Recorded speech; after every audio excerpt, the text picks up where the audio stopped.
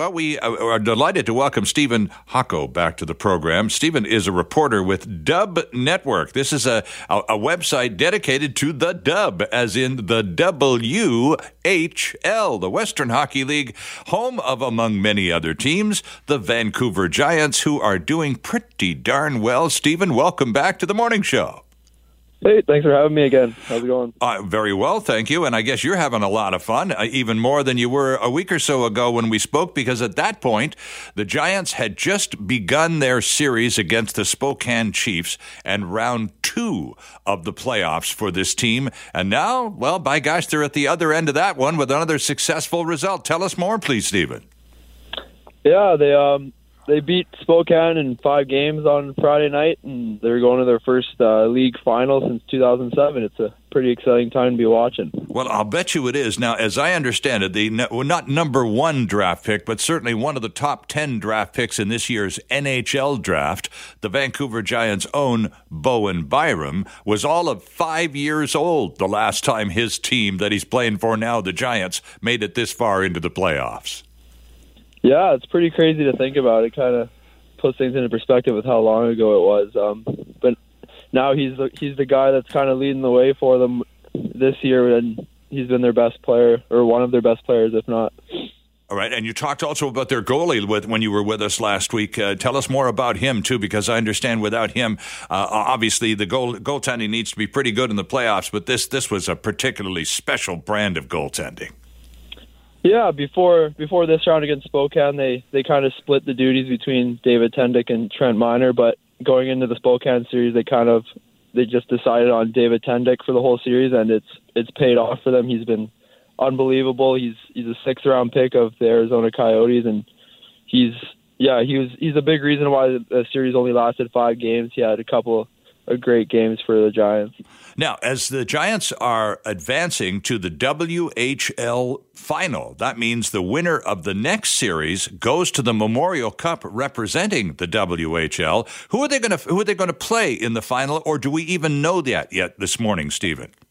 As of now, we don't know, but the Eastern Conference final is between the Prince Albert Raiders and the Edmonton Oil Kings. Okay. Which, the Raiders currently lead 3-2.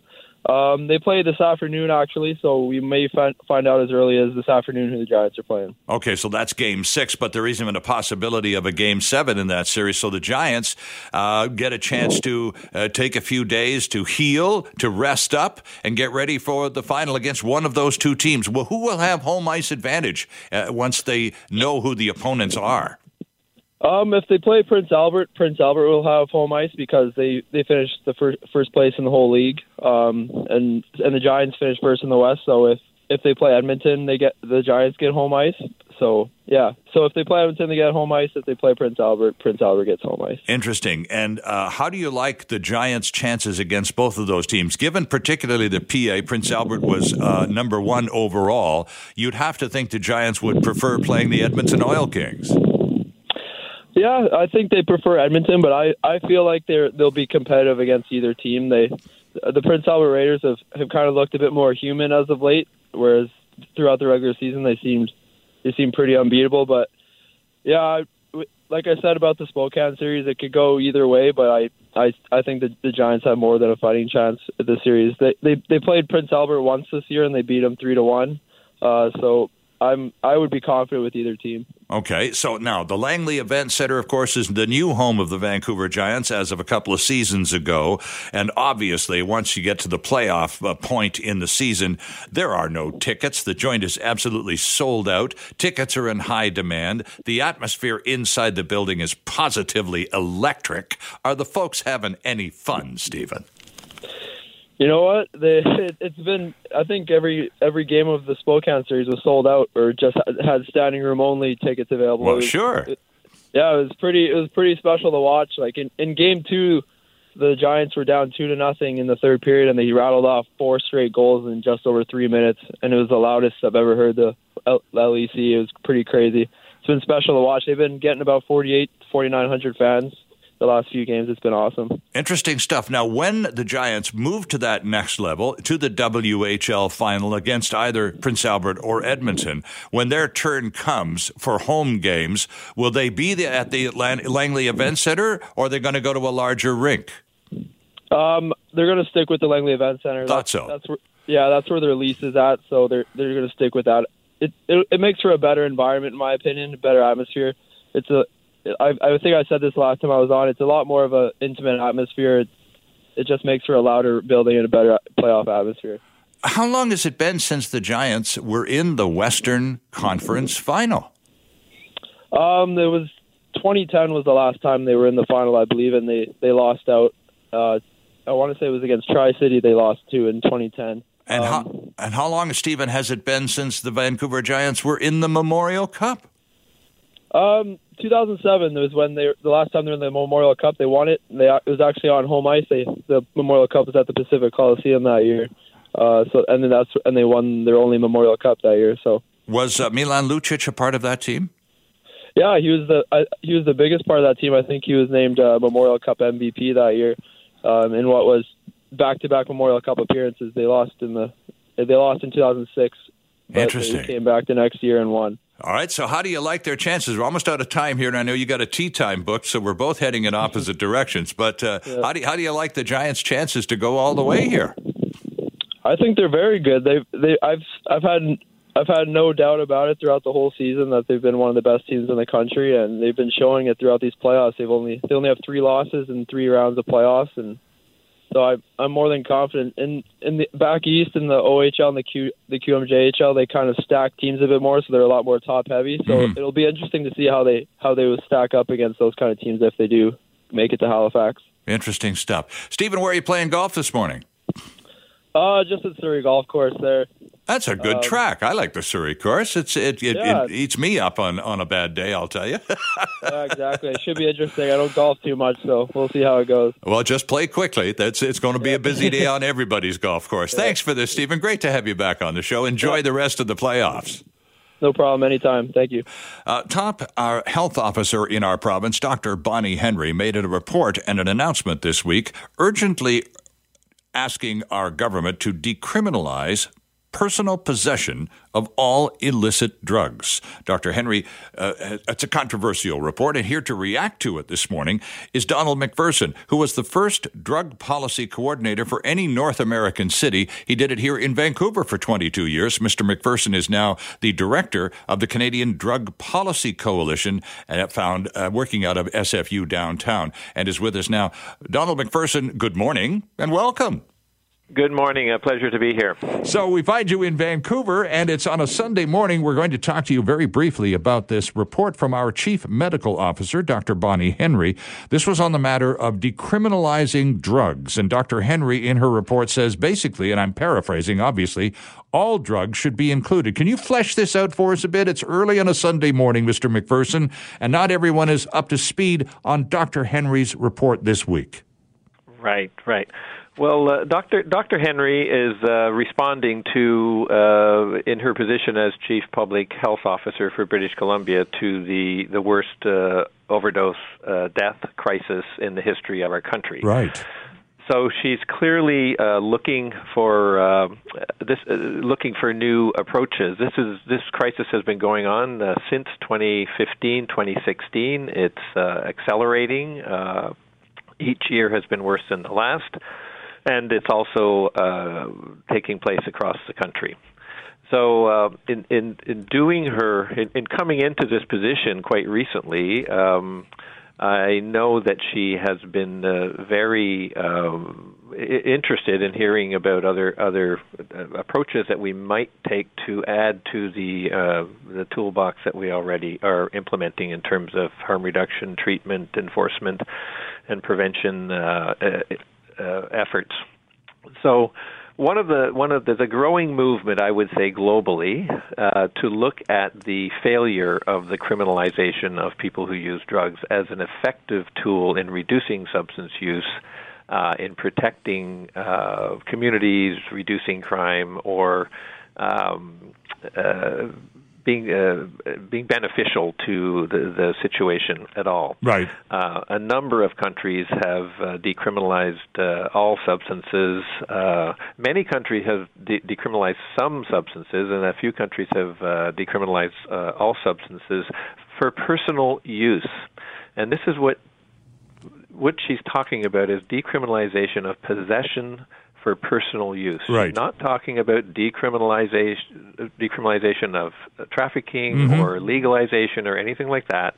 It's really making a strong statement that we have a huge community of people who use substances in British Columbia at high risk of overdose from a very toxic drug supply, and we want to send a message to them and to everyone else in the community that this is a health issue. This needs a health response, an urgent health response, because 4 people a day are dying in British Columbia at this present year. Yeah, the numbers are absolutely shocking and have been for a considerable, sustained period of time. Now, Mr. Mcpherson, you are the executive director of the Canadian Drug Policy Coalition, a very official-sounding organization. What is your position on Dr. Henry's report about personal decriminalization of all drugs? What does your group say about this? Our group has looked at the evidence globally. We work nationally and internationally, and we agree with the World Health Organization, a number of UN agencies that have come out saying that criminalization of people who use substances, the very people we're trying to help, we're trying to engage, we're trying to get into health services, is counterproductive. Criminalization creates immense stigma. It pushes people into the shadows. It prevents them from showing up at health services. It's really counterproductive. So that's why you're seeing a movement in many countries to consider changing their laws towards decriminalization of personal use.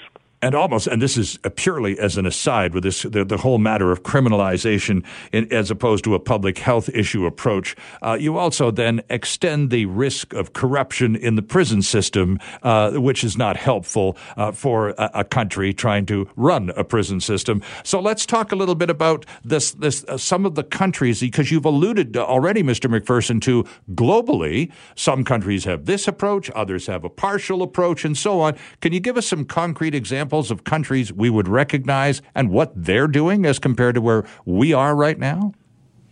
Yeah, well, there's many countries. The one that gets highlighted the most because it's the most comprehensive approach to decriminalization is Portugal. Portugal decriminalized all drugs for possession for personal use in 2001. Mm-hmm. So many years ago, they've had a lot of experience with this. They will argue that it was an important part of a comprehensive approach to substance use, in that they really wanted to walk the talk that this is not a criminal issue, this is a health issue. Right. And so they decriminalized substance use, and they reallocated funding towards health and social services, so harm reduction services, drug treatment services. Their police were able to now refer people to health services instead of taking them downtown and booking them. And after quite a few years, they are one of the examples of a successful program around substance use. And with that a period of observation already well under their belts, it's also safe to assume that the critics of the idea in the first place, saying basically this is going to create a field day for drug traffickers in our country, we're going to be overrun by bad guys. Well, 18 years after the fact, that's not the case at all, is it? No, it's not the case, and many people visit Portugal. There's a conference going on in Portugal right now, and a number of Canadians are there. Our politicians have visited Portugal. Public health people have visited Portugal. So, to your point, the main thing is nothing really bad happened. The sky didn't fall. Yeah. They're getting on with dealing with the intractable issue of addiction and substance use. These are intractable problems that we need to learn how to manage. They're never going to go away.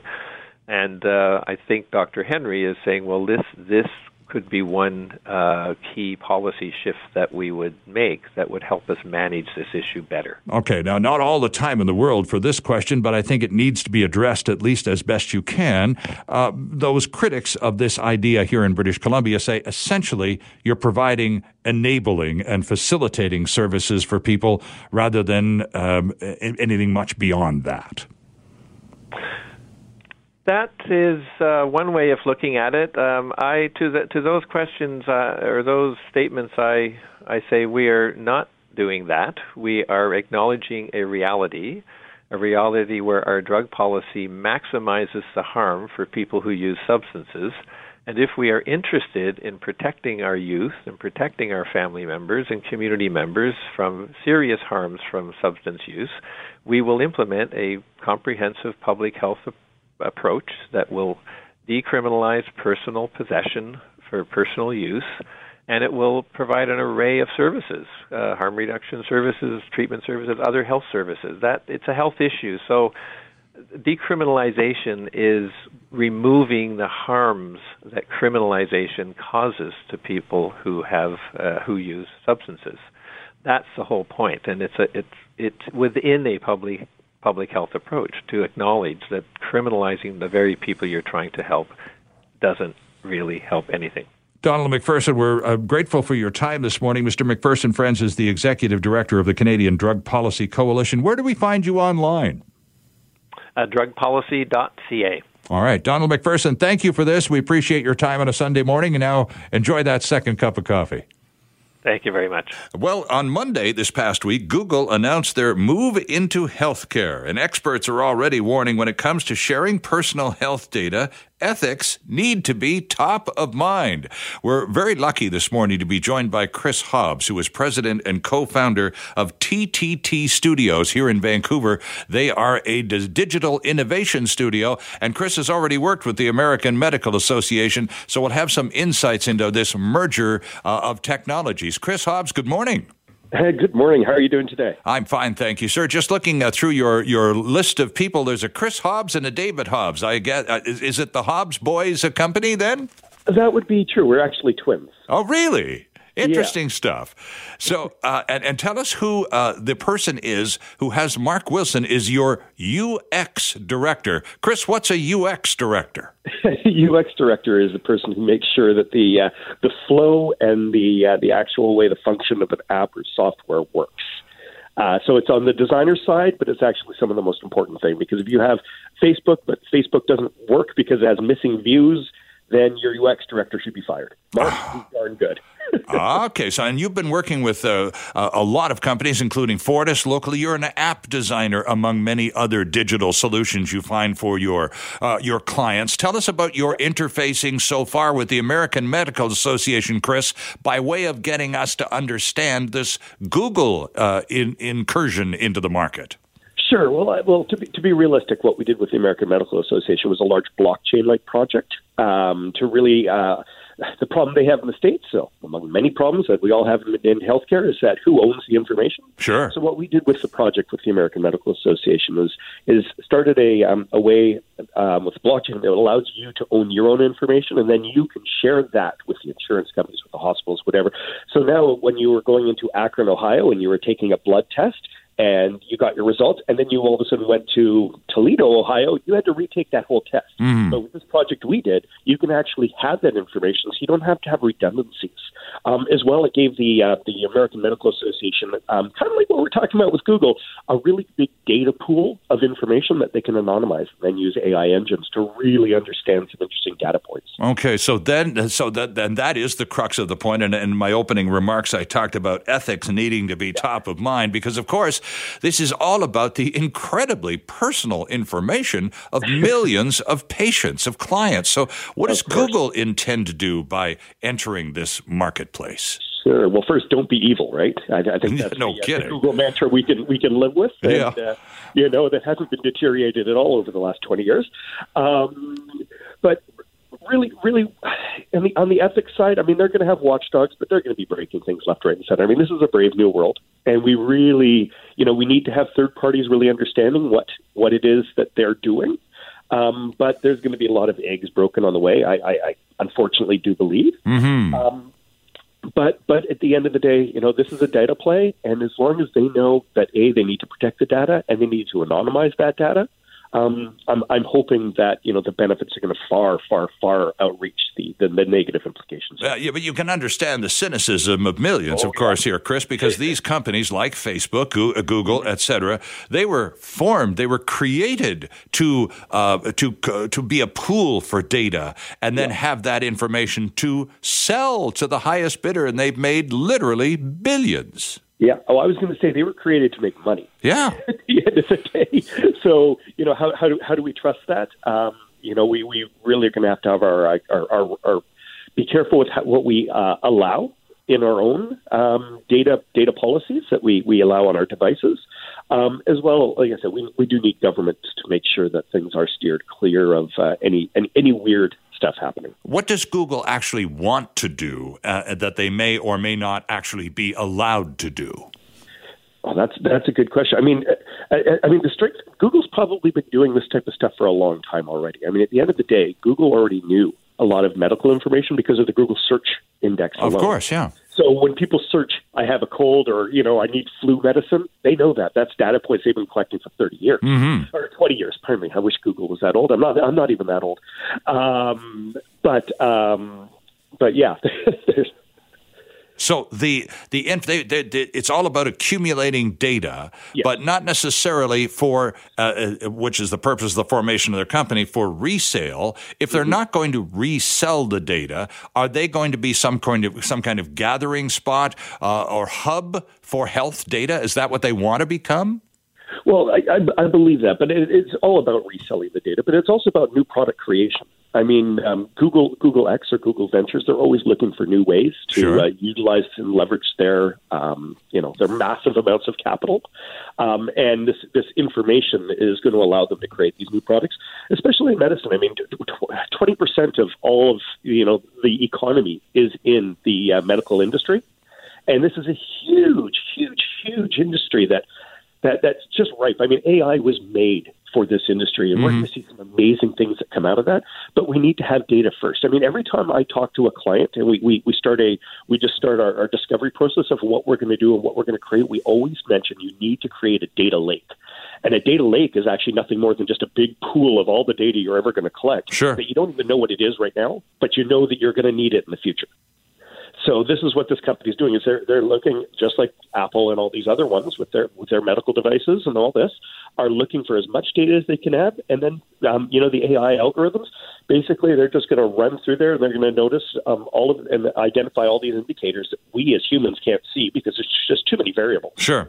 And it's going to be a big revolutionary change in medicine. That's quite exciting, to be honest. Interesting stuff. Now, Chris, you're a Vancouver guy. Let's bring this conversation back home for the last couple of minutes we have available to us. What's the status right now in British Columbia with respect to that lake, that data pool of information, and how is it shared, and who owns our medical records in BC?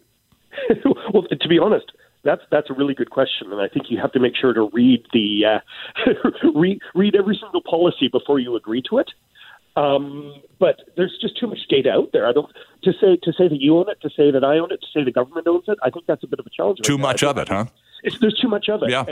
And that's actually where it's interesting, because, I mean, when there's too much of it that isn't owned by anyone, that actually isn't a benefit to anyone. But when it's being in this big data lake by a larger organization or a government that then can take that and then run some algorithms through it, then this information is of value. So if it was just disparate all over the place, then this is superfluous information. So we really do need to have it all in one spot. Interesting. Now, is there any way, final question to you, and it's a toughie, is there any way an individual citizen or patient, because we're talking medical records, can have any control over his or her records? Well, that's a good question. I think, especially as the policies are evolving and evolving, that's almost a question between government and government and what they do. But at the end of the day, what you can do is you can opt out. So okay. Opt out of everything. If you're afraid that Google's checking your search engines, use DuckDuckGo, which is a bizarre website, a search engine that anonymizes all the information. So there are ways to stay off the grid. But at the end of the day, do you really need to stay off the grid? Interesting stuff. This is just the beginning, too. So obviously we're going to have to talk about this as it evolves and some of those necessary regulations get imposed or not, and then we'll see what kind of trouble we've created. Sure. Thanks for this, Chris. Appreciate your time on a Sunday morning. Good to talk to you. Well, you have a wonderful day, okay? Canada's new food guide emphasizes eating plants, drinking water, and cooking at home. So what's to argue with that? Well, it's not as universally applauded and accepted as you might imagine. One who expresses some degree of skepticism about our new food guide is Richard Mathias, who is a Professor Emeritus in the Faculty of Medicine, School of Population and Public Health out there at UBC. And he's here this morning to, explain why he's not necessarily as enthusiastic as perhaps the people who wrote the new Canada Food Guide. Mr. Mathias, Richard, good morning and welcome. Thank you very much. It's a pleasure to be here with you. It's good to have you on the program. So what's your beef with the new food guide? I have a sense that you're a little skeptical about some of those who contributed to the food guide. Well, I'm very skeptical. Let's get down. The food guide has a fundamental fault. It's been going on since the 60s and 70s when there was a move in the United States to say that saturated fat is the cause of heart disease. Okay. That's wrong. But that was the consensus in the 60s when this whole movement started, you're suggesting? That's absolutely correct. Okay.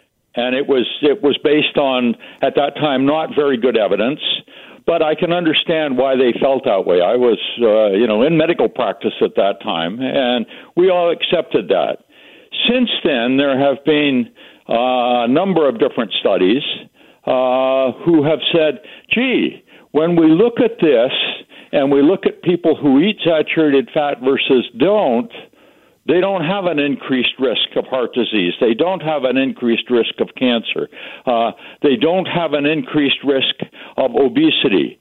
So what that leads me as a public health specialist to say is, well, then what is going on out there? Because we definitely have a problem. Okay, so now, did the new food guide that's only a matter of, 2 or 3 months old, address any of your concerns, Dr. Mathias, in any way? What they basically seem to be addressing is that they're concerned about sort of global warming and global health change in the face of a worldwide epidemic of obesity. The World Health Organization about 4 years ago said we have a major health problem which is affecting the world. That is the underlying cause of that is not being addressed by the Canada Food Guide. Okay, and so are we back to saturated fats? Is that are we completing that circle? The problem is that the circle is been interrupted in that the underlying cause of the obesity epidemic is sugar. Ah, now we're cutting to the chase. Okay, carry on, please. Exactly. And what we're seeing is much like what we saw when we said that smoking was a problem. The companies that were most affected fought that really quite successfully for several years. What we have now is that we're asking companies, we're asking the food industry that we ask them to get fat out of the food. We're now saying, oops, we made a mistake. And it's not the fat in the food that was the issue. The problem is they have replaced it with sugar. The food needs to taste good or they can't sell it. Sure, of course. So we're now asking the industry to get the sugar out, which means basically replacing it with fat. And the industry is saying, "Oh, can you guys get your game together here? Why are we hearing one thing from some places and not others?" And they are quite resistant, of course, to having to change their recipes, to having to change what they put on the shelves. Sure. Now, Dr. Essentially, from a public health standpoint, if something says low fat, it says high sugar, because the industry has to put something in there that tastes good. And what's cheap and easy to put in the food is sugar. I'm looking at a Global News summary of the new Canada Food Guide that is sort of bullet points of the highlights. And one of the highlights, and I'm reading right from the thing, is avoid processed foods and beverages that are high in sodium, sugar, and saturated fat. Now, there's the food guide addressing all the problem issues. We haven't talked about sodium yet, but certainly 2 of 3, sugar and saturated fat. And they're recommending these substances be avoided. What more can the food guide do? The food guide could look at the current evidence and put sodium and sugar in their recommendation and take saturated fat out, because saturated fat is not associated with adverse health problems. Gotcha. In fact, it is the cure for a number of the health problems. Okay, so this was the consensus in the 60s that has subsequently been disproven. Let's talk about sodium, though, Dr. Mathias, because we haven't. We've talked about saturated fats, some of which has been debunked by yourself this morning. The danger of too much sugar in a diet. Is sodium at the same danger level in terms of personal intake as sugar? No. That's the simple answer to that. And the reason for that is that when you are taking in too much sugar, the body is producing insulin in response to that. And one of the things that insulin does, it tells the kidneys to keep more salt in the system. It wants to expand the blood volume. That's what's causing the high blood pressure and the problem. So the issue is not sodium. It comes back again. The issue is too much sugar. Right. So the new food guide has failed Canadians to the extent that they're not properly emphasizing the dangers, frankly, of too much sugar in anyone's diet. Absolutely. And if they would change that, and what they need to be talking about is that there's a fairly major movement on having very low sugar diets, much higher in fat, and they're much more healthy. And without sounding like a rabid conspiracy theorist, your take on this is that the sugar lobby has had an enormous effect on the lack of proper emphasis of the dangers of sugar in the new food guide. Yeah, and that shouldn't be a surprise to us. Of course not. And I mean, we're learning more and more about lobbyists and their effect on government than we have in the past 6 months, than we have probably in the last 6 years. And none of the news is very good. That's absolutely right. They have their own perspective, and their fundamental issue is making money, not improving people's health. So what we're recommending is that we need to go on a low-carb, high-fat diet recommendation to assist people in losing weight, improving their health outcomes, lowering their blood pressure. It has many, many beneficial effects. This is what we need to be telling people. Dr. Richard Mathias, thank you for this morning. Very provocative stuff, and a real pleasure to have you on the program. It was a pleasure to be here. Jill's series on BC Book Prize nominees continues, and it's a pleasure to welcome Bill Gaston to the program. Mr. Gaston joins us from Victoria to talk about his nominated book, which is called Just Let Me Look at You, on Fatherhood. Bill Gaston, good morning. Good morning, Stirling. How are you today, sir? I'm pretty good. How are you? I'm fine, thanks. You know, one of the things that I did when I got an assignment to take a look at this book was to see what other people thought about it, and I read a few reviews, and there was one line that jumped out that just hit me right in the heart. The man, his younger self, this is talking about you and your book and your story in which you revisit the places that you and your dad used to go fishing and drink together and carry on and just have dad and son time. And the reviewer says, the man his younger self had been so eager to judge was in fact someone both nobler and more vulnerable than he had guessed.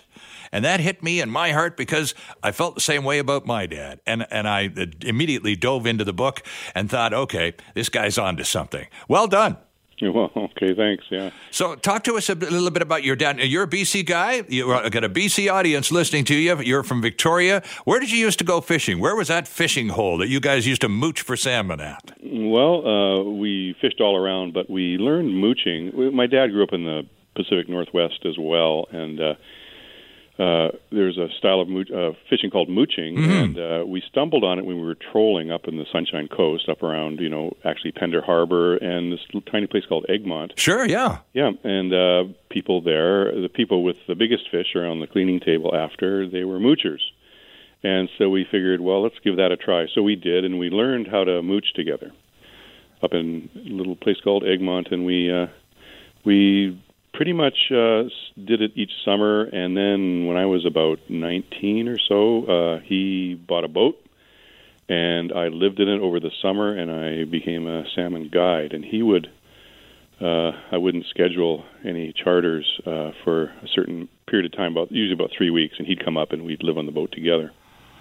So you maintained that father-son relationship. The link was always fishing.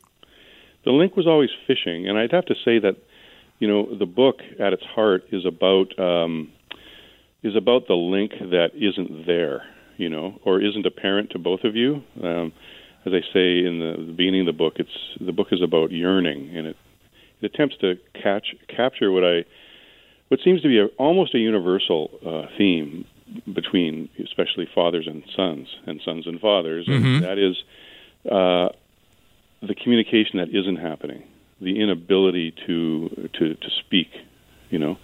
There's a link, and then you might spend time together. You might have what looks to be a good relationship, but something isn't taking place. There's something that's missing. And with my dad's, in my case, it was a chasm, because my dad, he was an alcoholic. He drank. And he seemed profoundly unhappy, though he had everything going for him. He'd fought his way out of poverty. He had everything, the American dream. He was American before he became Canadian. Right. And he seemed to have everything, yet he seemed to be operating from this kind of well of despair. And he suffered all these things early on in life that nobody knew about, and he chose not to tell a soul. He went to the grave with these huge secrets, and even over all those years and all those hours and probably collectively months of spending time together, just hanging out, you and your dad, in many, many hours of silence, none of these ever escaped him. That's right. In fact, he would make up things about his past to cover them over, and the tragic irony of this is that if he had told anybody, about his secrets, about what he had survived, in effect, we would have forgiven him everything. Sure. Because, like all, and another thing I'm learning through writing this book is a lot of people have contacted me about, telling me, well, you've told my story. You've told our story. We had the same kind of thing. And a lot of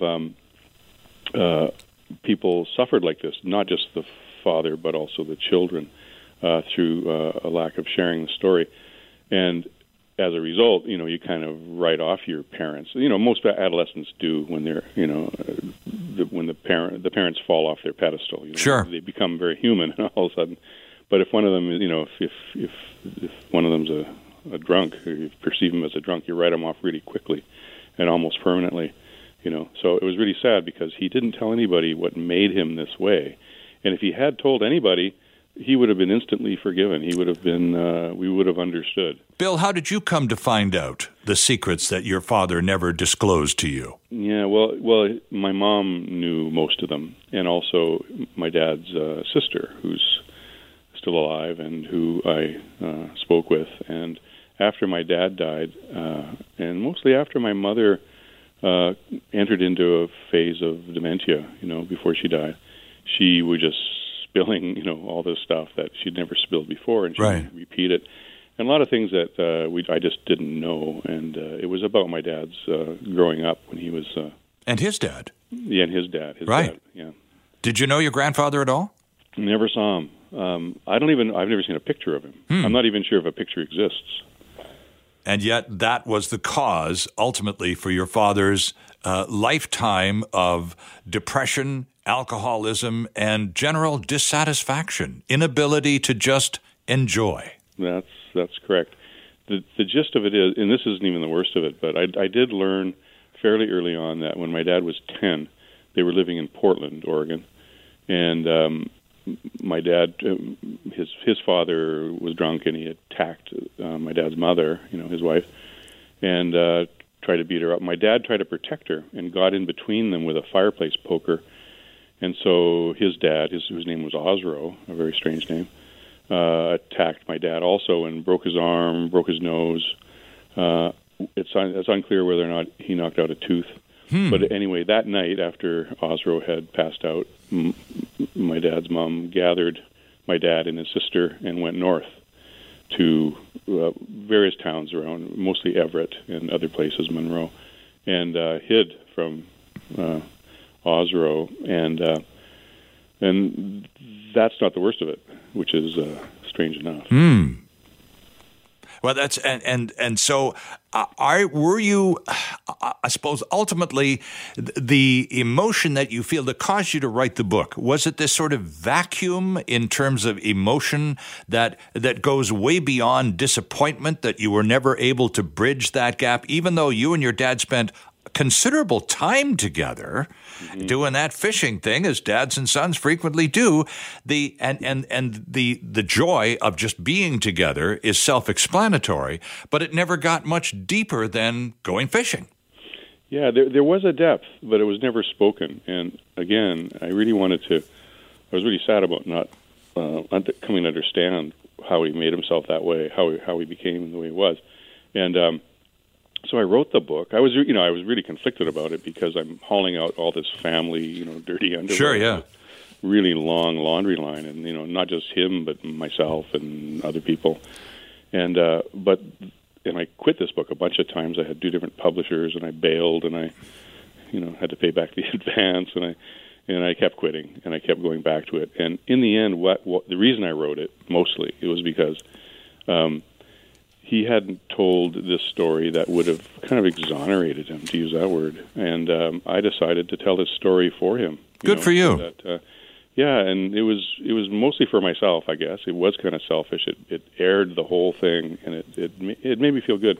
And I think the capper on this, I was afraid, after it was published, I was afraid to send it to his sister, who's still alive and living down in Washington State. And I was kind of hoping, well, maybe it won't. Maybe she'll never hear about it and won't know about it. So what did she say when she read it? I got to go, but I got to ask you this. Yeah, well, about 2 weeks after I sent it, and I sent it only maybe a month ago, I got a long email, and she absolutely loved it. And good. Just like revisiting her beloved brother, as how she put it. And a tone of vindication for the author as well. Yeah, it really felt good. Interesting stuff. Good book. Congratulations on being nominated for the prize as well. Okay, well, thanks very much. It's a pleasure to have you on the program. Bill Gaston in Victoria this morning, friends. The new book is Just Let Me Look at You on Fatherhood. Canada may be known for its landscapes and friendly people, but beneath the surface lies a darker side of crime, history, and the paranormal. Since 2017, the award-winning Dark Poutine podcast has explored the shadowy corners of the Great White North and beyond, delivering chilling tales from a uniquely Canadian perspective. Hosted by Mike Brown and Matthew Stockton with over 300 episodes and fresh releases every Monday, Dark Poutine is your weekly ticket to the creepier side of Canada. Listen to Dark Poutine on Apple, Spotify, Amazon Music, or wherever you get your podcasts.